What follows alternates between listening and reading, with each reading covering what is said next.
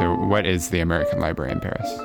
American Library in Paris is a lot of things. It's a private lending library. It's also a nonprofit. It's a community of English and non-English speakers who love literature and books. It's a nearly 100-year-old institution. It's also kind of a cultural center to me. There is a lot of different events, workshops, book clubs. Can you tell me a little bit about the Evenings with an Author events at the American Library in Paris? We have authors, Scholars, Journalists, artists, comedians, actors, musicians, public figures who come and speak for about 45 minutes. anyone that's coming through Paris that our audience, our community is interested in listening to. The following Evenings with an Author event was recorded live at the American Library in Paris. It is my great pleasure to introduce our speakers for this evening, Emma Jacobs and Stephanie Nadaldo. And they will be discussing this beautiful book, The Littler Museums of Paris, right here. We only have a limited number of copies for sale, so talk to one of my colleagues very quickly after the event. And I highly encourage you to purchase copies for your friends and family. It's the perfect gift book. It's just light enough to fit in your American Library in Paris tote bag on your way to many of the wonderful gems that Emma discusses in her book. It is beautifully illustrated. I would buy it just for the illustrations alone, but Emma's also a natural storyteller, so you get lots of tidbits. I learned about a famous librarian who was also a resistance fighter just by reading her stories, so it's quite a delight. And Emma is a multimedia journalist and illustrator who has reported internationally for NPR, Marketplace, and PRI's The World. Her work has appeared in the New York Times and the Washington Post, and The Littler Museums of Paris is her first book.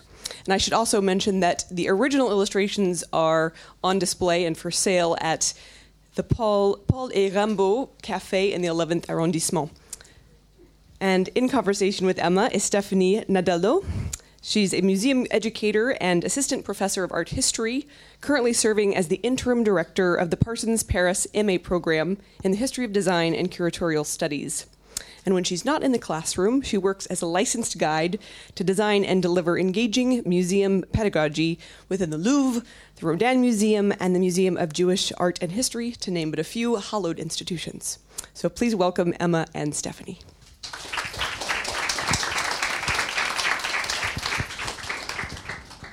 So good evening, everyone. So tonight we have a rare opportunity to discuss with Emma her experience researching, writing, and of course illustrating her first book, the cover of which you see behind me.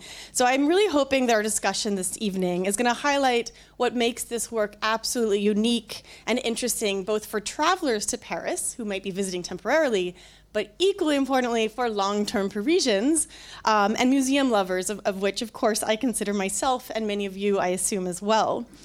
I just wanted to say a few words of introduction to her book before I'm going to obviously turn things over to her to read some very selected sections of it. I don't know how many of you have perhaps had a chance to read the book already. Can I see a sign of hands? Okay, excellent. So a couple people have actually already read it. Fantastic. But for the rest of you, I wanted to give you to kind of whet your palate a little bit and let you know that most importantly represents a kind of hybrid genre, as we're going to learn about this evening. So it's part guidebook, part travelogue, and it features over 60 of the smaller museums located in Paris and the surrounding region. And we're going to hear about museums dedicated to art, to science, to history, and much, much more. Now, of course, the hand illustrations are what makes it a particularly charming thing to possess. So I absolutely tried to get your hands on one of the few copies that remain. And equally importantly, of course, is that she offers us a really fresh perspective, both on museums that we all know and love, such as the Musée Rodin. And here I'm just showing you the chapter breakdown. And for the museum lovers in the audience, it can be a game. Do you recognize any of these hand-illustrated objects?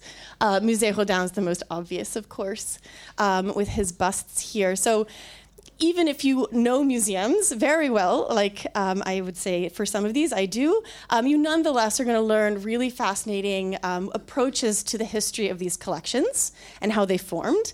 But also very notable is, of course, the obscure, relatively obscure and small museums that when I was reading the book I had never heard of.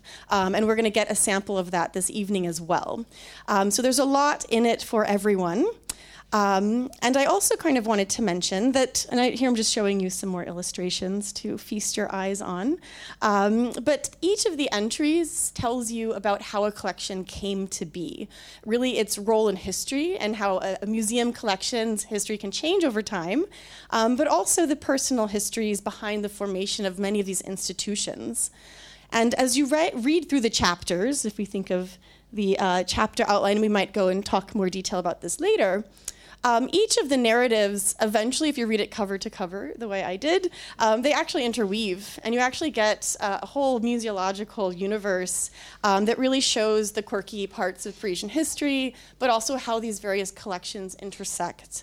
And so I hope we're going to give you a sense of this tonight as well. So as just a point of entry, I asked Emma to select two selections from her text to actually read it out loud to us today, this evening, to give you a sense of the tone of the writing and also the kind of scope of the project.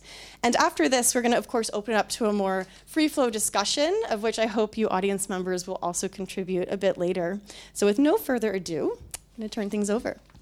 Okay, so I'm going to say two things to set this up, and one is that, a lot of the collectors, there are a bunch of the museums, they come from personal collections once upon a time, and many of those founders are no longer with us, but the founder of the Phono Museum, he is, and also one of the best parts of doing this project was I got to go ask people affiliated with these museums, whether they were founders or conservators or taxidermists, my nosy questions. So that's all to say that I'm going to read the Phono Museum and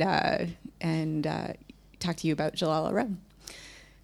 For many years, Jalal Arro packed his apartment with vintage phonographs and gramophones.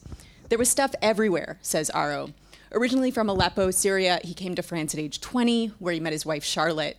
Together, in the late 1980s, they began digging up audio playback machines in antique shops and flea markets, bringing them home and living among all the equipment in a typically small Paris apartment. What was fun, he said, was that our kids would play with the things when they were young. We would explain to them how they worked. The couple started dealing in historic audio equipment, eventually opening a shop in the Pigalle neighborhood. The people who would walk in, it turned out, had many of the same questions as Jalal and Charlotte's children. This gave them the idea of creating a public museum from their personal collection. Run by volunteers since 2014, the Phono Museum has shared a collection of sound recording technology dating back to a cabinet-sized mechanical music box from Switzerland, completed in 1880. Among the collection's treasures is a barrel-shaped object on an ornate stand, a reconstruction of a phonautograph, which French inventor Edouard Léon Scott de Martinville used to record the human voice in the 1850s, 2 decades before Thomas Edison. A painting by Francis Barrault shows Nipper, the artist's late brother's terrier, at the horn of a gramophone. This cozy domestic scene was created at the key moment when phonographs and gramophones like those in the museum started entering people's living rooms. Companies competed for customers by offering a new range of colors and designs seen in this gallery and new approaches to branding. So Barrault, he shopped his image around to record companies. Edison turned him down. Dogs don't listen to phonographs, he said. But Emile Berliner's gramophone company adopted the logo with the tagline, "His master's voice."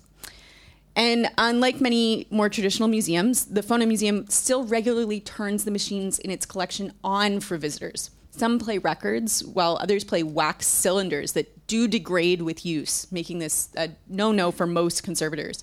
But, said Arro, an instrument that makes music, if you don't use it, it's like you've let it die. They need to function, he believes, and besides, a digital reproduction of the sound is no substitute for the experience of seeing and hearing the original object play. Visually, he said, it's already intriguing and compelling. But what's more, whether it be collectors or a child who knows nothing about the object, as soon as you turn it on, they're frozen in place. Thank you. So I just maybe add a few comments here. Has anyone been to the Phono Museum?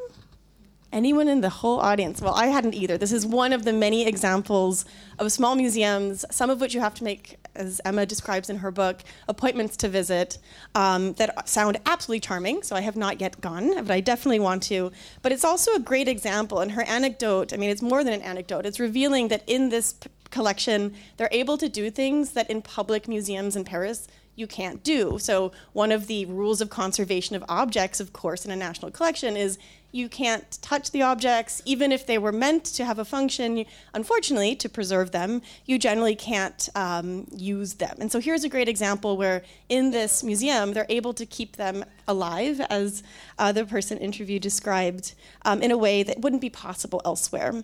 And I'll just mention as well, that's not the only museum in her book that she describes having this approach to living objects. I'm also thinking of the Museum of the Fairground Arts, where you can actually ride a carousel and play, in a vintage arcade game, which is really obviously quite unusual. So it's another perspective on what a museum is. It's not just a place to look at objects that are growing dusty, although I obviously love doing that as well. It's some place where the objects have a new life. So the second section we're going to hear is going to change tone quite dramatically. So from the relatively lighthearted phonograph machines to something a bit more profound, arguably. And this is a collection that probably more of you have been to. So how many of you have visited the Musée Nissim Camondo? Exactly. So as expected, a venerable institution you probably already know, and we're going to hear Emma's description of it. Actually, I'm going to mention one thing first, what's interesting is they have the exact opposite approach, which is he left such strict instructions in his will that nothing can be moved. That if you see photos, I think they have them at the museum of what it looked like, I don't know, 80, 90 years ago, it looks exactly the same. So, all right. So, in 1910, Moïse de Camondo tore down the perfectly serviceable 46-year-old family mansion on the Parc Monceau to build one to match his 18th century furniture collection. Camondo came from a family of Jewish financiers from Constantinople who moved to Paris when he was a child, but he became attached to the grandeur of a long ago pre-revolutionary France. Some historians have speculated this interest of Camondo's and certain other Jewish collectors was an effort to fit in with a Parisian elite, which received them uneasily. Camondo certainly found an escape from his gradually unraveling personal life in his collection. His wife left him for the Italian count in charge of the stables in 1897. During World War I, while the new townhouse was in progress in Paris, Camondo's son Nissim was surveying the German lines from the air. I am sure he wrote to his father, an early car owner, that if you went up in a plane, you would be enthused. It's a marvelous sensation, and what is curious is the great sense of safety one feels. But Nissim died when his aircraft fell from the sky in 1917.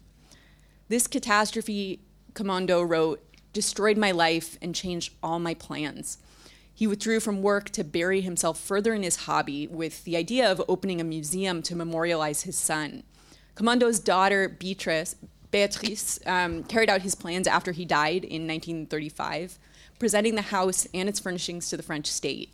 Like many Paris museums during World War II, its contents were evacuated to a chateau in the Loire Valley in case fighting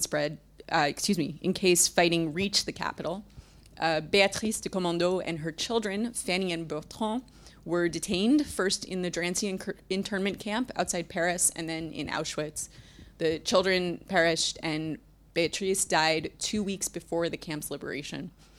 So the Musée Nissim de Camondo remains as a memorial to an entire family. So here you already have a sense of the range, right? So from quirky and funny to deeply personal and tragic motivations behind the foundation of a museum, which was already meant for memorial, of course, to the son who died in World War I, only to then become a whole nother layer of meaning following World War II's events. Now, this is, again, just a small sampling of what is in this book. And so I kind of want to just open up some questions for Emma of the broadest nature and see where our conversation leads. So I'm kind of curious just for you to tell us more about how this project originated in the first place and anything you want to share us about the kind of research process. So sort of the longest stretch of time I spent in Paris, I was on a permis vacances travail, the working holiday visa. So I knew my time was limited, and I think that sort of encouraged me to develop hobbies that let me get out and go see the city. So on the weekends, I started going to, I picked one or sometimes two little museums a weekend, and I went pretty consistently throughout the year and a half. And had this idea initially that maybe I'd make a little chapbook for myself. But then, it turned out it's a tremendous amount of work. There's a lot of museums. And so I decided to formalize that into a book project. Wonderful. And can you tell us a bit about the selection process or even the book title, which has its quirky little museums of Paris? Yeah, so that was my book proposal title, and they were like, we really don't like it. But then they couldn't come up with something that described what it is. And so I felt like, in a city with very, very large museums, I had a lot of latitude to choose what I thought was interesting. So I was going, first of all, for things that I think people know less well, but also for ones that I felt like had a big criteria was it had an atmosphere. It had sort of the immersive quality that I think can be special and unique often to older museums, though not exclusively. Absolutely. And of course, something that definitely distinguishes your work from a traditional guidebook is the illustrations that we've already talked about. I want to show everyone a couple more, and we're also going to get a bit of a behind the scenes, so to speak. I asked Emma to give us some of her source photographs, so like literally how it looked when she was there, and we're going to get to see how she kind of transforms it into her own universe of sorts. So I'm just going to run through a couple. Of these photographs are not mine. I think one or two of them come from the museums. Okay, a couple are from the museum, but in any event, so here is, if you've been to Musée Commando, here we have it. The Cité d'Architecture et Patrimoine. And this one you really can get a sense of the setting. Archives Nationales, which you can only visit, 2 days of the year. Twice a year, Yeah. yes. So Nuit des Musées, and of course the Patrimony Days. And so this is the classic Gustave Moreau Museum, artist/house museum. And I wanted to pause on this illustration of yours and maybe ask you to tell us a bit more about specifically your choice, because it's all hand illustrations in this book. And that's not necessarily the most obvious choice, but an interesting one. And so I'm curious how you think that your illustrations can communicate differently than a traditional photograph. So I think it sort of began when it was a personal project, and I could do what I was interested in doing, which was illustrated. But I do think that part of what I was trying to do is give you both a lens to approach each museum and really slow down and really see it. Whereas for example, that Moreau staircase, I think everyone has seen so many photos of it. It can be you can sort of start to glaze over. So I wanted people to slow down, think about things a little differently. I think that answers it. Absolutely. Oh, and also, sorry, just in general, so to go back to the Archives Nationales, like also there are things that I wanted to be able to give people some of the backstage experience that I had. So again, this is not necessarily something if you Google a list of museums. I wanted people to have something that was special to get a feel for these places. Absolutely, and I'll just add, as the reader or visual consumer, it also gives a very personal dimension. It makes it something almost precious. I mean, you feel like you're having a conversation or almost an intimate moment. Like I'm going with you, Emma, to the museum, and I'm not someone who would be able to sketch or use watercolor with this amount of dexterity, but it certainly made me want to return to sketching. So it's also something very special about that, because we live in such an image-saturated quality, right, with so many images, that there's something delightful about returning to the hand illustration. Now, I also wanted to bring in another example here from the Marie Curie entry. And this is where the other thing that your book is doing, it's of course these really impressive architectural settings that sense a sense of place and atmosphere, but it's also the very illuminated detail. So I want to put you on the spot a minute and ask if you could tell us a little bit about these as very specific small objects inside of that one museum. So Marie Curie and her husband, but particularly Curie because she outlived him, becomes a real celebrity in the 20s and 30s in particular. And she does these grand tours of the U.S. and is presented with a gram of radium by 2 different presidents. But there's also this craze for radium-infused objects as like health serums or just to make things glow. And so they would paint a substance containing radium on watch hands. That is the radium-infused razor. But there were also face creams and water, radium-infused water that was popular until certain people started getting very sick, and then it became evident that it was not a good trend. Wonderful. And so this is, again, just one example of many of these very specifically chosen objects within a collection, which is great. I want to change tone a little bit and ask you to tell us a little bit about another behind-the-scenes moment. And here we have your drawing of the Muséum National d'Histoire Naturelle. And this is, you can tell me more, the archive in the back? Or this is the oversized archive, which shares a sort of a metal hanger with the main taxidermy laboratory where they still prepare specimens for the collections of the Natural History Museum that mostly come from zoos now. They're mostly animals that have died at zoos and they don't have in the collection. The conservator there, the head taxidermist, is one of the people you'll meet around these museums where they love their job. And actually, when I was there, this guy was bringing his little toddlers to this place, and he says, "Oh yeah, we have lots of multi-generational museum families working at the History Museum." That's how a lot of people got started. Well, and so here we have some of your source photographs, seeing things in storage. Maybe I'm going too quickly. And this one I want to pause on because I know you're not a taxidermy Yeah, those expert, are different steps in the process of the taxidermy. And actually what I was surprised by is that the most difficult part and the part that takes by far the longest is the building those molds to mount the skins. So that's a cheetah mold. And it took, it's in there now, and I don't know that I have the number off the top of my head, but more than a week at least to just prepare that mold. That's the most difficult part because it has to be perfectly fit so there's no sag to the skin, and they have to decide what pose they want it in. It's very labor intensive.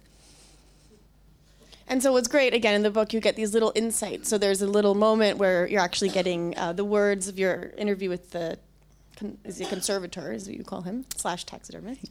And it's not the only. For example, you'll also hear from various curators, from designers who helped various institutions. So that's also interesting because it maybe feeds on your background also as a journalist. So I wanted to kind of give a sense of maybe the spectrum of your work. And so here, I believe these are mostly from your online portfolio and or Instagram, but I've kind of taken a few images of you sketching in situ in Paris because I want us to understand that Emma is, of course, an illustrator. We're going to get a sense of that, and I would call that artist, but also a journalist that we're going to move into. But first, of course, we have you sketching Notre Dame, which now takes on a whole nother meaning, since this was Notre Dame with the spire, we know. Here we are. You can narrate. That's Père Lachaise. I feel like I was on deadline that day and I was in the cemetery instead. I think that's my main memory of this is knowing I shouldn't really be there and should be doing something else. So, of course, sketching in situ in a place like Paris can be inspiring. I don't know where you're... That's the Institut Suédois. Okay, in the Marais. And of course, I'm an art historian, so I just wanted to remind us that this is a very venerable practice that artists, of course, have been doing for a long time. And so I just, and even if you were to look at the page layout, of Emma's book. For me, when I was reading it, the first thing that came to mind are the artist's Carnet de Voyage. So here we have Eugène Delacroix, of course, Carnet de Voyage when he was traveling through Morocco in 1832, sketching everything from architectural settings to people, making note of details. And so there was, for me, a very visual parallel. Of course, Delacroix didn't publish his in the same way, but there's a tradition that your work, I think, is drawing on that's very old, but there's also a tradition that's perhaps new and emerging. If we were to link it to some of your other work as a journalist. So maybe can you tell us a little bit about your work as a journalist more broadly and how it maybe fed into the creation of this book and the research? Yeah. Well, I'll say one other thing, I guess, because I don't think we pulled images for it, but I do think the Carnet de Voyage is a very French genre. I think it's had its moment in the States, but especially if I'm trying to explain what the book is, saying, to a French person, Carnet de Voyage, and they go, oh yeah, with watercolor, and it's an understandable genre here. So yeah, I mean, I am not an art historian, and I approach things much more with a history lens, and a newsier lens, because that's my background in American public radio in the U.S. And this was a recent piece I did since the book came out. I mean, one of the things that hangs over a lot of these museums is the acquisition of the objects, which is something I got a little bit into in the book, but not super heavily, partly because the Musée Dapper, which would have been, that was a very small museum of African art that just closed shortly before the book came out. And that would have been a nice opportunity to discuss it, because it's an interesting collection in that way. But this was a piece about the large scale museum restitution that Macron sort of opened the door to, and nothing has come of it yet. But that was part of a much wider conversation happening in Europe about what do you do with colonial era acquisitions, and how do you remedy this now? Absolutely. And so I also, when we were talking, and I was particularly interested in this question of genre, the other element that you introduced really to me is this practice of illustrated journalism. And so this is not your work, but maybe you can explain to us, you gave me some names for journalists, illustrated journalists, multimedia journalists, that's the right word, who are engaging in another practice. And maybe you can tell us more about how you see your work intersecting with that. Yeah, so it's in the U.S., I think it's not brand new. Like, there have been publications like The New Yorker that have had visual journalism for a long time. But I do think there is something emerging, and I think some of it has to do with the internet and publications. 10 years ago, when we were putting radio stories online, we pulled these stock photos, and that was it. And now even some public radio stations, they now have photographers. People realize that on the internet you need strong images, and I think some publications have gone in the direction of illustrations for that, which I think is great. But also there are illustrators now telling there is a genre emerging of writer illustrators who are presenting visual journalism, again, to make you look at topics, I think, in a new way. An example I really like is someone did just man-on-the-street interviews in the New Hampshire primaries in 2016. And that's a story you've all read a million times, but seeing these little portraits of people on the street and then hearing what they have to say, I think it just makes you, again, slow down, look at it a little differently, take something different from it. Great. So here are a couple of different other illustrated journalists. I don't know if you wanted to say anything about Julia Rothman's work. Or we're doing this in reverse, but there is actually one of the biggest things that's happened recently is the New York Times business section has an illustrated column. And it was Wendy McNaughton over the past year, and now was just taken over, I think, this week by Julia Rothman. And this is Wendy's columns from early on. Can you go to the next one? Because this is, I think, another one of those ones where this was a story about prison visitation and how private companies, are in on this business now, and the effects that has for families and inmates. So I think, again, that's a story I think you've probably come across. Many people who follow criminal justice or who just read the news, you may have heard about related issues, but I think she does have a way of breaking it down visually in a way that you'll read it again. It's not something that just you feel sad and avoid. I think she does really meaningful work in that way. Excellent. So I'm going to back up and just mention, as I was discovering the names of the various illustrated journalists that you gave to me, it made me want to finally pay for the paywall of the New York Times. It's like, okay, now I'm going to have to do that. It also, I kind of discovered Julia Rothman's work through, your references, and realized that she had written this book, Hello, New York, an illustrated love letter to the 5 boroughs, which, there's a kind of lineage there. So I'm not sure if you would consider your book a love letter to Paris or not, but there is something about giving insight into a city in a different way. So I'm not sure if this was a literal reference or it's just... No, I love this book. And also Wendy McNaughton has a book called Meanwhile in San Francisco. And there are these sort of city-oriented books that I think are wonderful. All right, thank you guys so much. Join me. Coming. Thank you, Emma.